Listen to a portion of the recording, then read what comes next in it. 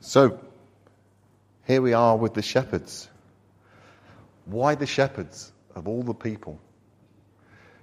If we think that God didn't do things by mistake, God didn't do things unplanned, he obviously chose the shepherds to send the legions of angels down to be singing before them. And the shepherds must think, why me? Why me? Why this day? And why this place? We could put the next slide up. God of the everyday. And I think if this scene speaks of anything to me, it says God breaking in. This was just a normal day for the shepherds. There was nothing weird about that particular day for them until this moment. They were doing their routine. They were doing the things that they always did. And God turns up, and God breaks in. And I think one of the important lessons here that we, as we first look at this, is that he is the God of the everyday. When we think today is just going to be a normal day, don't know, when you get out of bed in the morning where you just think, I know what's going to happen today, blah, blah, blah, blah, because this is what I've got on the list this morning, this is what I usually do, and then I'd go to here, and then I go to there. And we see that the day is shaped. But actually, this tells us about the God of the everyday, the God that breaks in and says, here I am. Today is not an ordinary day. Today isn't the everyday. And the first thing the angels say, obviously it's a terrifying sight, totally unexpected. Do not be afraid. Do not be afraid. I think the phrase, do not be afraid, appears just under 100 times in Scripture. So I'd say there's a bit of a theme there. Something that God wants to be saying to us. The first thing they said to the shepherds, do not be afraid. Maybe it was, do not be afraid of this myriad of angels that have just appeared for you before you as an awesome sight, the blinding light that's sent from God. But maybe there was a deeper, there's no need to be afraid anymore. There's no need to be afraid. God breaks into the everyday and says, there's no need to be afraid anymore. God also said to Mary, do not be afraid, Mary. You have found favor with God. God also said to Joseph, after he had considered this, an angel of the Lord appeared to him in a dream and says, Joseph, son of David, do not be afraid to take Mary as your wife, because what is conceived in her is from the Holy Spirit. Written through the Christmas story is the phrase, do not be afraid. I think God's trying to say something to us. He says there's a new thing happening. The God of the everyday comes to the shepherds. He breaks in to the everyday and says, do not be afraid. What would that look like for you? What is your everyday? What is the routine that's laid out before you as you probably go into this next week, Monday maybe? What would it look like for you for God to suddenly break into the everyday? Do we even have any expectation that God would break into our everyday? Do we think, it is what it is, it'll happen? But actually, we believe that what God is doing isn't confined to these four walls, don't we? We believe that what God is doing is even bigger than what happens on a Sunday. So therefore, we can step into the everyday with expectation. This is what I think will happen today, But if God turns up, who knows? Slightly different. You have that spirit of expectation, and do not be afraid. What are you fearful for? And this is the thing. In that, we have our confidence. Sorry, I'm looking at this screen because my eyes won't permit me to see that one. I've done the writing too small. Once you're over 50, that's it for me. I know, it doesn't look like it, but that's okay. Psalm 118 verse 6 says, "The Lord is with me, I will not be afraid. What can mere mortals do to me?" Can you see the confidence that we are able to step out into our week with? Our confidence is in the Lord. Our confidence is in God. What can mere mortals do to me? We can stay on Monday and say, "Come on, week, do your best. What can you possibly do to me?" Because God is out there, and I'm going to meet with him in some unexpected times and some unexpected places. If we could put the next slide up. "For unto you" is the phrase about this good news that they brought. So breaking into the everyday meeting with the shepherds, one phrase is, "For unto you." You, pointing to the shepherds. Whatever you think you are, wherever you think you've been, whatever you think you deserve, it's you. Unto you a child is born. It's personal. It's personal to each of us. God wants to say, "Unto you a child was born." This good news is nothing if it's not personal. Jesus was born and Jesus died for you.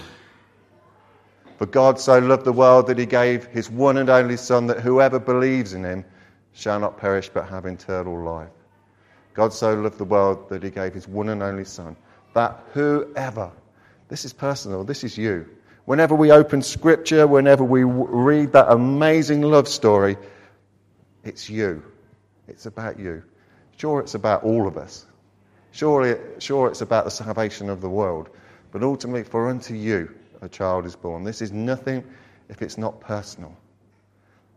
And he was saying to the shepherds, this is part of God's choice to come to the shepherds. "For unto you, for unto people like you, my Son has been born." The people who are the salt of the earth, the everyday people doing their everyday jobs. For unto you a child is born. And whatever you think about yourself, whatever I think about myself, how I value myself, how I see myself, God says this is personal. I love you. I love you this much that my Son will go to the cross. And so this encounter says that God is nothing if not personal. And the next slide says, "For unto you born this day." Not only is this personal, it is now. The angels are saying, this isn't an idea we're running by you. This isn't a plan. This isn't a deacon's meeting to sort out what we may do in the future, lovely as I'm sure they might be. But this is now. This is here. This is now. This is the immediacy of God, the God of the here and now. 2 Corinthians 6:2, "For he says, in the time of my favour I heard you, and in the day of salvation I helped you. I tell you, now is the time of God's favour. Now is the day of salvation." So often we put things off, don't we? So often we're so waiting for a sign. So often we're waiting for things to come right. But sometimes God's saying, born this day. It's now. Now is the time. Now is the moment. Here I am. Now is the time of God's favour. Now is the day of salvation. What does that mean to each of us, just to hear that message? It's right now. It's here in this place. It's in your house. It's in your workplace. It's in your schools. It's where you mix. Now is the day. There's a real sense of the immediate about it. If you're anything like me, you're good at putting things off. You're good at procrastinating. You're good at thinking, yeah, that'll be all right. Yeah, I'll file that and I'll do that. But God is saying today is the day of salvation. What does that mean in our conversations and our relationships? What does that mean about how we view ourselves? What does that mean as we look upon a lost world? Not only the lost world that's far off, but the lost world that God has placed in our sphere of influence. Because it's no mistake where we are, where we live, where we work, God has placed us. God has said, you might not be able to change the world, but you can change this. This is what I've given you at this moment, in this moment of time. What does this Christmas it mean to say it is now? It is here, the day of salvation. We could put the next slide up. Because God sent a Saviour. It's practical. The needs of this world are so complex, aren't they? There is so much going on, so much happening, so much sadness, so much pain, so much darkness. But God gave us an answer that was just simple. He gave us a Saviour. The answer to man's greatest need, our sin, the cause of everything. God didn't give us theory. He didn't give us a load of rules and say, go work it out. He said, I'm giving you a Saviour. It's practical. I'll tell you a story about a man. Now, this man was not feeling well. You're probably wondering what on earth that picture's got to do. It's to remind me about this story. So this man, he had flushed face, his ears were ringing, his eyes were bulging, and he was getting in a right state about things. And he was trying to get to the bottom of it. What's happening with me? What's going on? He saw many doctors, different medics. One of them, they took his appendix out. Still it was happening. One of them took his tonsils out. That's the answer. But no, it was still happening. And it was really starting to wear him down. Another doctor dentist started taking teeth out. But no, that wasn't the answer either. Until finally he was speaking to a doctor and he said, I'm sorry, but the news isn't great. From what I can see, you've got about 6 months. Just go and enjoy life. And that's exactly what the man set out to do. He was going to do all the things that he always wanted to do. He said, I'm going to enjoy this 6 months, even though I've got all these symptoms. And one of the things was he loved dressing up. He loved to look dapper. And he went to the best tailor. He got measured up for suits, all the suits that he liked. He said, better have a few shirts as well to go with all these suits. And he was putting the shirts on and trying them. The guy was measuring up, the tailor, and he measured him and he says, okay, sir, I can see you are a size 16. And he went to get into the shirts and he says, no, I'm a size 15. He says, no, sir, you're a size 16. He says, no, I'm a size 15. I always have been. And so the tailor came again and measured him and he says, no, you're definitely a 16. And he says, no, I want my shirts to be a 15. Okay, you can have your shirts as a 15. But please don't come back complaining to me when your ears start ringing, your eyes start bulging, and your face starts looking flushed. God's answer is simple to all the complex needs. It's a simple answer. It's a Saviour. Born to you, personal, this day, right now, is a Saviour.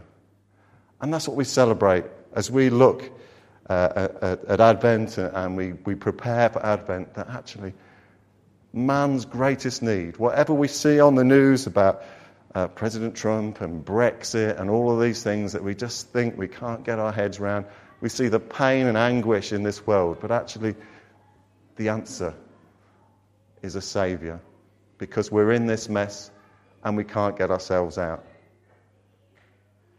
We were drowning in our sin. We were in the gutter, and there was nothing that we could do. There was no one to pull us out because we were all in the same boat. We were all in the gutter. So God sent a Saviour to pull us out, to give us a hand, to pull us out and brush us down, to pay the price for that sin that is the world's problem. The Saviour was God's solution. We can put the next slide up. And this was fulfillment. This was practical. For years they knew that something was coming. Messiah was coming. that God was going to do something. And here it was. The good news is practical. He is Christ the Lord. He is the one promised that God would send. He is Messiah. He is the fulfillment of all that was promised over thousands of years. But good news to all people. All people. All people groups. All nations. All places. All societies. All levels of society. And I think there's something important about saying to a bunch of shepherds, this is good news to all people. A bunch of working class shepherds out in the fields, probably detached from anything else that might be happening, not really up to date on the news. The ones with the gnarled hands, the dirty fingernails, the ones that would carry sheep, fend off wild animals, live out in the fields. Good news to all people. Remember that God so loved the world that he gave his only Son. And he said that whoever would believe in him. The good news isn't just about, although kings are involved, wise men are involved, but it's not just about the academics, the so-called achievers of our world, the people that have, the people of blue blood, the people of government, the people of money, the people of power. God comes to the shepherds to show this is good news to all people. And I'm choosing you, you're going to be the first to know. You think God's priorities, I've come to these people before anyone else. I've come to you because you're precious. I've come to you to demonstrate this is good news to all people. Good news to us. Good news to the people we rub shoulders with. Good news to those we might feel that are unreachable. Good news to those that we feel might be far off. Good news to those you just think, I would just love you to come to faith. I'd love to see you in church. But I just couldn't picture that day. I just couldn't imagine that day and what it would look like. Good news to those people as well. We could put the next slide up. And the thing about the shepherds was, there was immediate response to that good news, wasn't there? It wasn't like, did you see that? Yeah, that was good. Anyway, where were we? Oh yeah, whose turn is it to sleep? Let's pack the lunch around. Actually, they realised something so radical had happened, something so life-changing, so amazing, earth-shattering was taking place that they needed to know more. Isaiah 55:6 says, "Seek the Lord while he may be found. Call on him while he is near." It's going back to that, now is the time, isn't it? When we hear the good news, there is an immediate response required. And they went out and said, this is just amazing. Let's go and see what the angels have told us about. Let's go and be a part of this. And so the immediate response happened. And sometimes it's a challenge to us, isn't it, that immediate response. How often that someone blesses us, how sometimes we'll open Scripture and be so blessed. I think that's really good. That's just really blessed me. That's just really soaked me. This has been a really good thing. Or maybe it was a good sermon. Probably not this morning's, but one of the other ones. But something that really blesses us. Do we just keep that to ourselves and think, that was nice? It's almost like a little jacuzzi that we've just sat in and thought, yeah, that was nice. Or has God told us because there's an immediate response required? What am I going to do with this? How is this going to change things? What's God trying to tell me? Why has he blessed me at this particular moment? And it may be that's just for that moment. It might be that word of confidence, that word of reassurance. But actually to ask the questions, what are you saying, Lord? Why has this come at this particular time? What do you want me to do with this? But the shepherds knew what they must do. They knew that there was an immediate response required. Put the next slide up.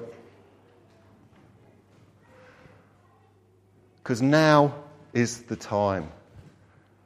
The shepherds knew that. And we need to know that. Sometimes now is the time. God wants to say now is the time. Now is the time while you have the opportunity. Maybe a door is open somewhere. Maybe a conversation has started. Now is the time for you whilst you have the opportunity. Now is the time while it's fresh, while the Lord is dealing with you. Now is the time, and now is the time when you could easily be doing a million other things. For the shepherds, now is the time when actually they could have been staying looking after their sheep. There will always be better things to do, not better things, other things to do. There will always be things that are left. But sometimes the immediacy is God saying, now is the time. And we need to tune into God in such a way that we hear that now. When he says to you, Adrian, now is the time. Now while you have the opportunity. Now while something is fresh. Now while the Lord is dealing with you. How often do we leave church with undone business? I know I do sometimes. Think, oh, the Lord's done something then. I'll come back to that. But actually, God sometimes wants to say to you, now is the time. Who knows what tomorrow holds? Who knows what doors are closing? You know? I think one thing about working in a hospital is that we know nothing about what tomorrow brings. You know, being at different bedsides, different ages, different people. Some things expected, some things totally unexpected. Our life turns upside down in an instant. What does that mean to you this morning? If God was to say, actually, if God is saying something to you this morning, or he's been saying something to you over this week, are we tuned in that God says, actually, now is the time? Now is the time. And the shepherds knew that that was true. If we can put our final slide up. When they had seen him, they spread the word concerning what had been told them about this child. And all who heard it were amazed at what the shepherds said to them. And then later it says, the shepherds returned, glorifying and praising God for all the things they had heard and seen, which were just as they had been told. This is what I like to call the gospel. You know, something so amazing has happened. It's soaked into my every pore that it can't but come out. This is what's happened to the shepherds. So I've recognised something that's life-changing. I've recognised something that's told me life is not going to be the same again. My life is not going to be the same again. I've beheld something that has just changed everything for me. This is a rule changer. And when that happens, how can we not tell people? How can we not throw that into our conversations? So for the shepherds, there was no sort of separation. Okay, this was that life, and this is the rest of the life. These people might think I'm weird, you know. I don't want to isolate myself. I don't want them to think I'm a weirdo. Actually, something had so consumed them that all barriers were down. Whoever they saw, whoever they chatted to, talking with one another, it came out of every pore what they'd seen. They recognised that life was never going to be the same again. This world was never going to be the same again. It's a big challenge for us, isn't it, really? We don't want to look weirdos either in our conversations. But actually, maybe for us, something massive has happened. The day we came to faith. We lived the reality of what Jesus has done in the incarnation and then what he later fulfilled in his death. We live in that freedom. We live in that time where we need not be afraid. Do not be afraid, God says to us. We live in that time where we are living in the freedom that Jesus has paid on the cross. Life has changed. The world will never be the same again. Our world will never be the same again. Does that so flavour us that it taints our conversations? Doesn't mean we need to be all, hallelujah, brother, are you washed in the blood of the Lamb? And we don't need this language, but actually when something so consumes us, let it just come out in our words, in our life, in our natural place. What would that look like for each of us this week? We're in an interesting time coming up to Christmas, where it's one of the few times a year that it's okay to talk about religious stuff. It's okay because, oh yes, it's Christmas, we can talk about that. Let's not put it on our Christmas cards anymore, but we can talk about it. But it's on the agenda. It's on the telly. It's in our songs. People will still want to sing carols at Christmas. So a door is opening for each of us in our conversation. Now is the time to gossip the gospel in our everyday. Over tools in the workplace, over tea and cake, over dogs and leads, over babies and prams. Where will it be in this coming week? Let's pray.